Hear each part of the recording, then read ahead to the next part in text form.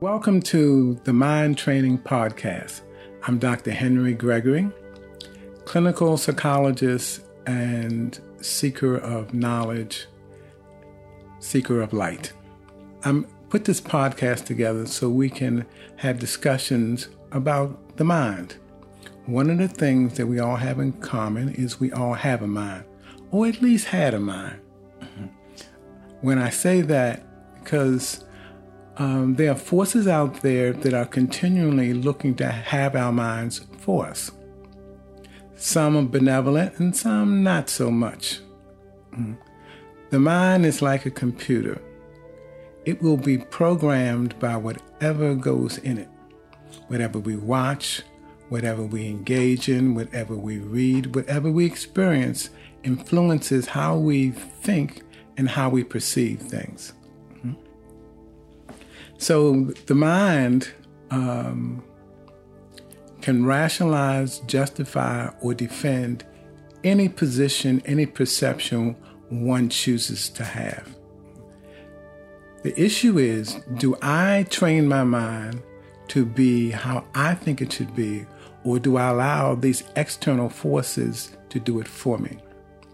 Now, like I said, some of the external forces are benevolent because we get a lot of programming from our family of origin. Love, nurturance, encouragement, all those things, esteem, all those things come from interaction with our family of origin in our early stages of development. We also get programming from our institutions of learning, from our social institutions, our leisure activities. A lot of good programming comes from the interactions many of us have. But also from those same benevolent sources, sometimes we get things that are not as positive or productive. Perhaps a negative self-image of ourselves, or perhaps some stuck emotions that we may refer to as traumatic experiences and such. All of those can program, shape, or color the way the mind functions. And those are just benevolent forces. There are also forces out there that are perhaps not as much interested in our welfare, but might be considered to be more exploitive, in the sense that we are being marketed to continually for the benefit of profit of those who control different industries. Just for instance, the average person on an average day sees 2,000 commercials. 2,000 commercials. That's as we drive up and down the street. That's as we look on the television, as we open our phones and do social media. 2,000 commercials. That means 2,000 sophisticated attempts to influence how we think and how we act, how we see ourselves, what we value, how we will spend our money, our time, our energy, what we will believe is real and what we will believe is not real. There are forces out there that use some of the best scientific knowledge to influence that through what we call commercials. Most of it's based on behaviorist orientation that was promoted by a guy named B.F. Skinner some years back. And one of his main written contributions was called Beyond Freedom and Dignity.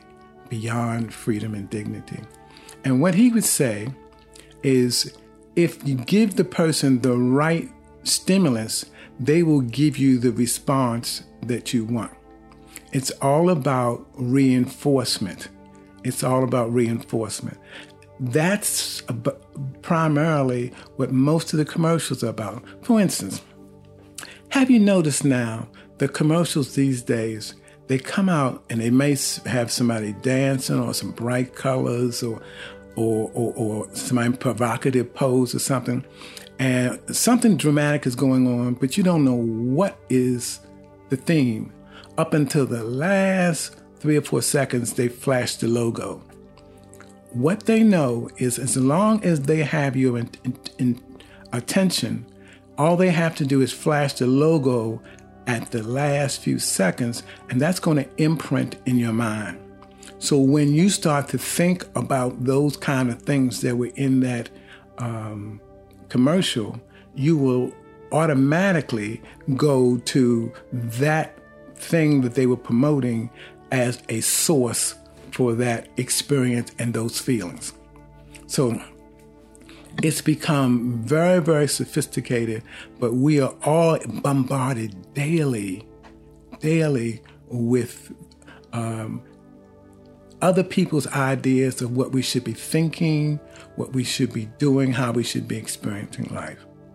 And I'll tell you, a lot of the research says we are becoming less and less healthy as a nation, and even worldwide, but particularly in this nation, as we become more and more influenced by pop culture, fast food diets, social media, as we become less discriminative about what we put in and just do what's convenient, what's popular, what tastes good, what looks good. As we get seduced by our senses, and that's reinforced, our minds are being programmed by these external sources that at some level help continually create a larger and larger wealth gap. And when I say wealth gap, I mean that less 1/10 of 1% of the people now have 42% of the wealth in this country. 1/10 of 1%. 1% has 62%. So that means 99% of us are fighting over 38% of the wealth. And the wealth gap is getting larger every day. It's like a game of Monopoly for those of you who may remember Monopoly. And you know, once somebody gets Park Place and Boardwalk and like that, and then the rest of us are only playing because we don't know how to get out of the game, we're about there. We're about there. It's a game that's out of control, that is unsustainable, that has to crash. And it's not continuing because the forces that be are that sophisticated necessarily, but more because they are addicted to what they do. Because you can be addicted to power, to money, to influence, just as much as you can be to heroin or bad diets or to alcohol. So the issue is, how do I take control of my life? How do I program my mind so I can produce some satisfaction, some happiness, some sense of achievement and purpose in my life?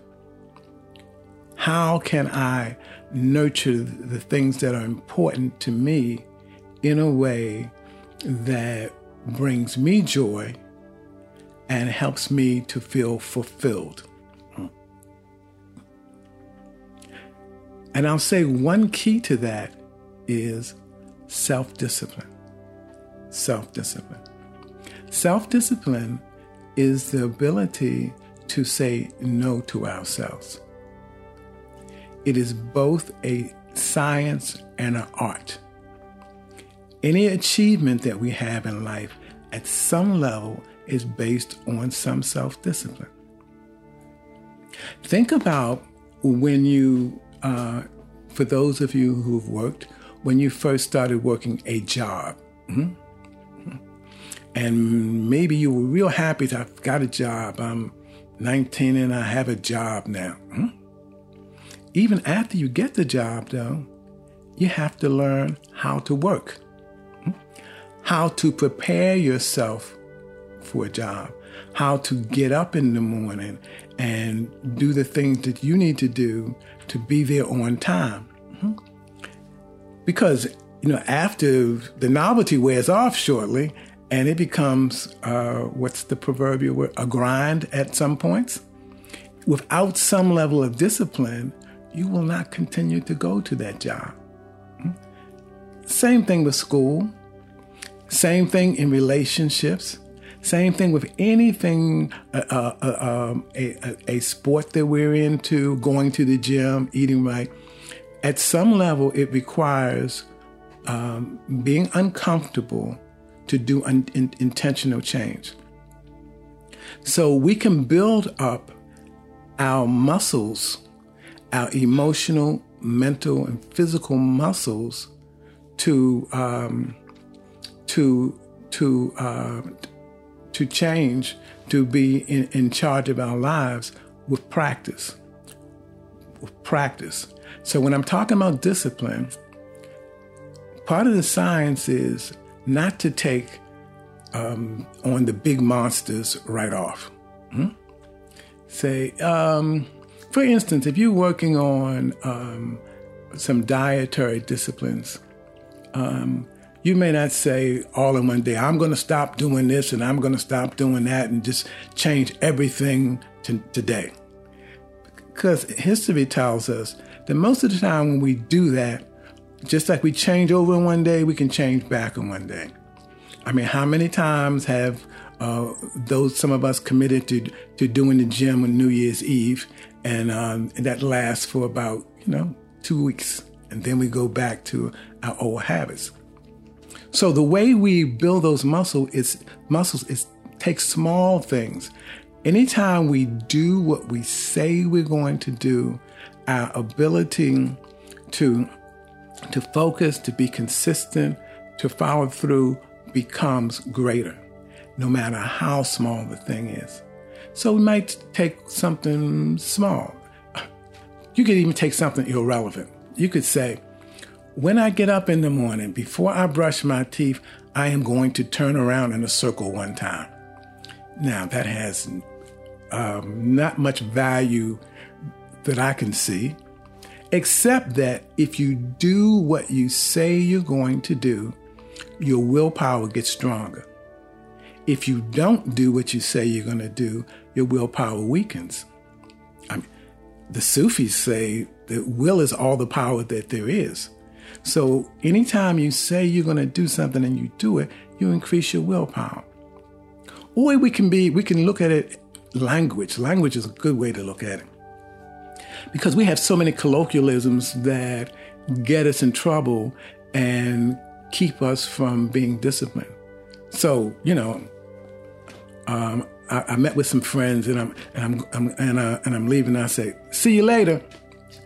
I just made a commitment that I perhaps have no intentions of meeting. So my word weakens when I do that, as opposed to saying, "Bye, take care." One is consistent with the reality, doesn't make a commitment. But I'm saying anytime I make a commitment, I need to do my best I can to follow through with it. Because every time I follow through with it, my will gets stronger, my ability to manifest an intentional destiny becomes stronger. And if I do it with some small things, it becomes easier to attack the larger things. So we do it in a systematic way. So maybe I say, I'm going to do 2 or 3 affirmations when I brush my teeth in the morning. Okay. I start to do that. And I do that long enough, and then look around, I can say, I can actually spend a half an hour every day reading. Whatever it is that I choose that I want to do, if I systematically start with the smaller things, I can move up to the larger things because my capacity to follow through, to manifest is increasing. And in the process, I strengthen my mind. What we're going to talk about throughout this podcast is different approaches, different blocks, different encouragements to the process of training the mind.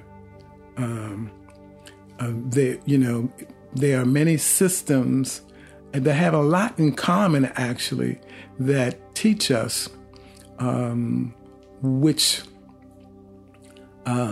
passions, desires, we have to have some amount of discipline around in order for us not to become addicted and led by those passions. Maturity is in learning how to be in charge of oneself. It's not about aging. You can be 60 years old and still functioning like a 14-year-old. Maturity is about learning how to make intentional decisions about where and how you will place your energy, and letting that help you design intentional life, as opposed to being thrown around by the vicissitudes of life, the winds of change, or the whims of the corporate world. And when I say the corporate world, I'm really including politics in that too, because I see it all as being the same thing.